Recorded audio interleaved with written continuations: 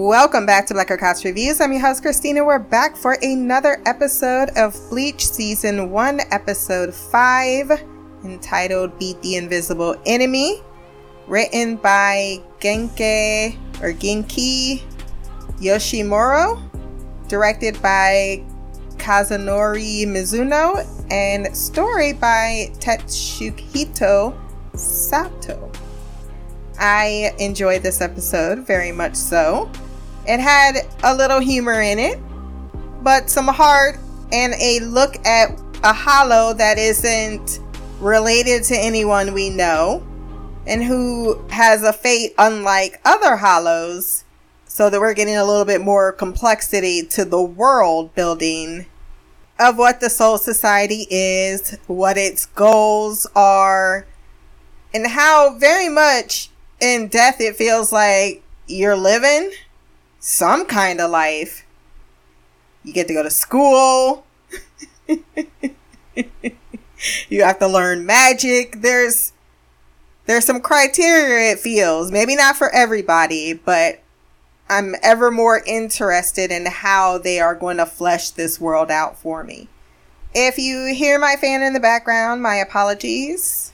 I will do my best in editing, but it continues to swelter, and thus I will take whatever comfort I can get. Wherever you're listening to this podcast, Podbean, Stitcher, Apple Podcasts, Spotify, YouTube, and any other platform, go down to the rating section, drop some stars, leave a review. My social media will be there as well. If you want to send feedback, blackercouch@gmail.com. Ichigo tucks Karen back into bed. While running back to Rukia, he gives us some context. Karen hasn't cried in years, though she was once a crybaby just like her sister Yuza.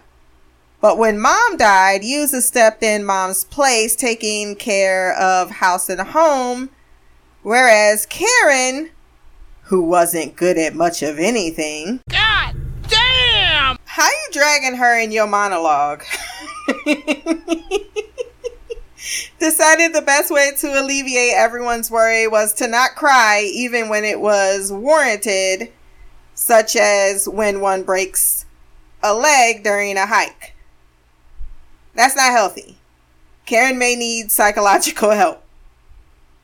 Rukia is pinned against the wall, helpless, until my man Chad lands a punch. You got knocked the fuck out, man! Sidebar, I was talking to my daughter over the phone on FaceTime, because we need all of those little details added in. And I'm like, yeah, I just got to episode 5 of Bleach. Is it 5 or 4? Wherever Chad showed up. And I said, yeah, I really like Chad. She's like, I like Chad. Says, yeah, I like Chad too. She says, but I knew him longer, so he's mine. No, he's mine.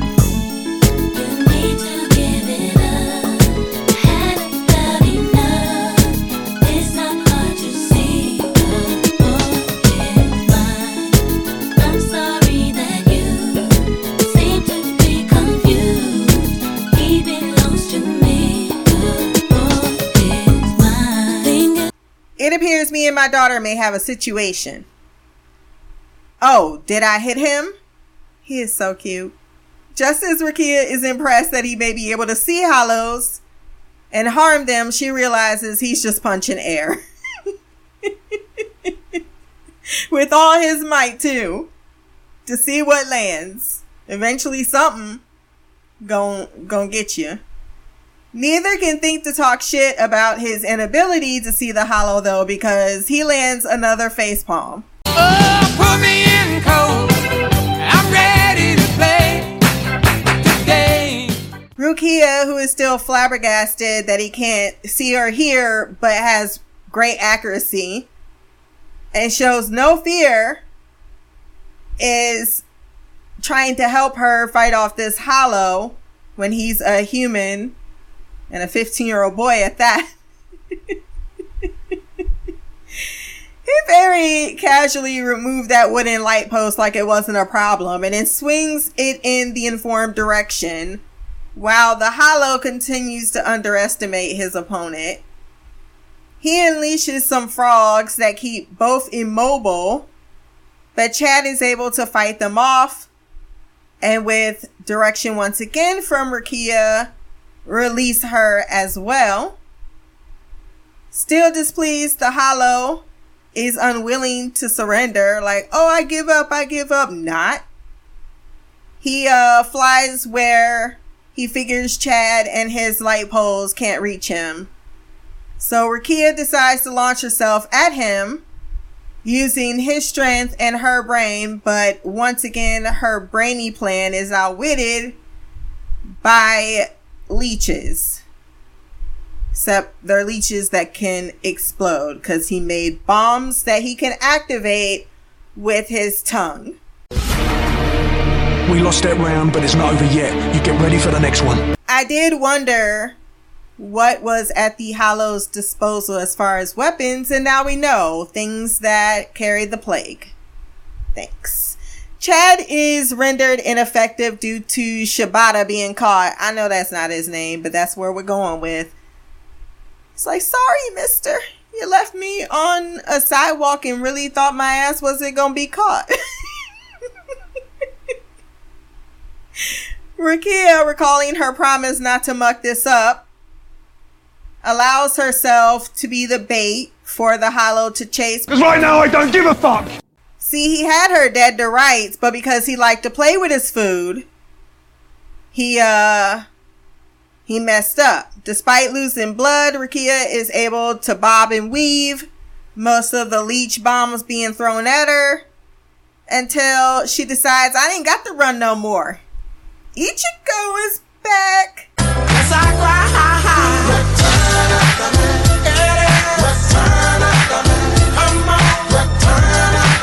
He is still disrespectful. I thought I said don't fuck this up. He's like, sounds like someone is concerned.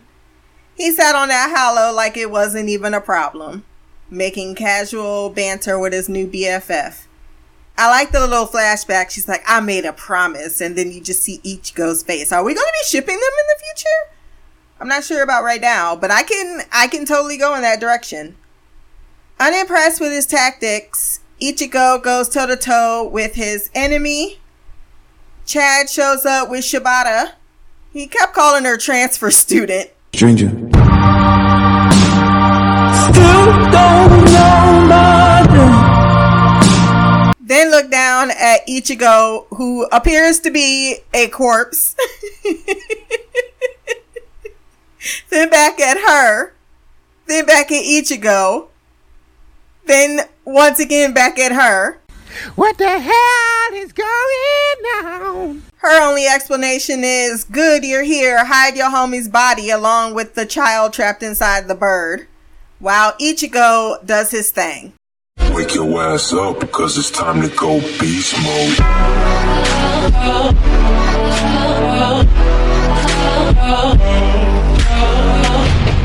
Before he delivers the death blow, however, he got questions. The first one being, did you kill that child's mother? You're goddamn right. Shibata comes clean, blaming himself as he was tricked into believing that his mother could be brought back to life by the Hollow. The Hollow explains that when he was alive, he was an infamous serial killer, and the kid's mom was his last victim. With her last breaths, she shielded and protected her child, who subsequently grabbed that man's shoelaces, causing him to fall off the balcony to his own demise. Congratulations, you played yourself. That was already fucked up and some kind of good karma at the same instant. But then his revenge, the Hollow, was to challenge the kid who just watched his mom be murdered in front of this man, to be a parakeet for 3 months so that he could kill anyone who tries to take care of him for fun, with no intention or ability to bring back this boy's mama. And now you're going to die.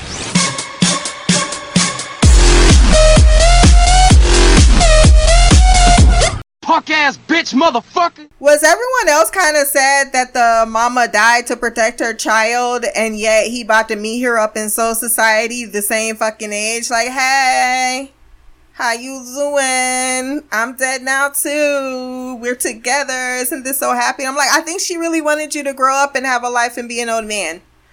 Hey, I don't think she wanted you to show up at 10 or 7 or whatever age you're supposed to be. Ichigo did pay him back for all that talking by taking his tongue out of his mouth. Not before shoving the leech bomb back into it too. Talking about what you gonna activate that bitch? No, you're not. Then I guess you have no use for this thing called your tongue. I'm gonna take it out of your mouth right before I chop your fucking head off. Except he doesn't just get vanquished, which is what I'm gonna assume what happens when they do their thing. Nah, the doors of the netherworld appear and arrive for anyone committing sins while alive and irredeemable. You shouldn't have been talking shit. Where were we?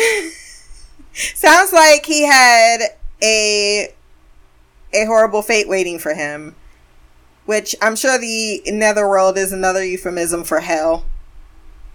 And I'm like, good. That is one motherfucker who deserves to be there. Once defeated, Rukia cannot put the child back in a body so it can continue to live as a child. Not a parakeet, but, you know, he can pass on to be with his mother because his soul is now trapped. Something that he felt better about than just being light, as Rukia tried to put it. And then he dragged her saying she's just a hanger-on. Ichigo with the jokes. The child thanks Chad, who says when he dies, he will carry the child around. I'm like, fuck that kid. You can carry me. You so fucking precious when you smile. Yeah. Hit it from the back and drive you wild. Yeah. Girl, I lose myself. I'm kidding. It was very sweet. I was sad to see Shibata go because Shibata been through a lot. Shibiata. I don't know. I didn't write it down this time. So Kanzo is performed and Karen feels it, thanking her brother. And that's how we end the episode. I gave it an 8.9 out of 10. Another good one. I'm really looking forward to next week. I am moving some things around because I was going to add the Crowded Room and Silo. But I think Silo, the more I hear about it, the more I want to read the book before I get into the TV show. And the Crowded Room, I might just end up binging that and just doing, instead of a week by week, just go ahead and binge it. Because I will have a live stream. It looks like the preliminary votes are in right now for a once a month live stream. Can't do it every week. Certainly not. But I thought once a month, a good chance to Q&A and talk about shows that I'm either currently doing or shows I might be watching that I'm not actually recording, because I do that as well. I don't record on everything I binge or watch. So I think the first one I'm going to set up for possibly next week on Sunday. So definitely check my social medias for that announcement. But that does free me up a little bit to be able to start incorporating, now that I realized belatedly that they're kind of like 2-part stories. Because I don't like getting back into it, because I'm like, oh, and then the next episode really picks up where you just left off. So I'm going to try to do 2 episodes a week now that I'm not fitting those 2 in my schedule. And then we got Foundation and Good Omens coming this month, which I'm so beyond excited. Those are the 2 shows I've been most looking forward to coming back. So that also will be set on this schedule. So once again, if you want to send feedback or catch up with all the goings and stuff, blackercouch@gmail.com. My social media will be below. Like, share, subscribe. Until the next time, peace, hair grease, and black girl magic. Real hard. Correct. Hustle, hustle.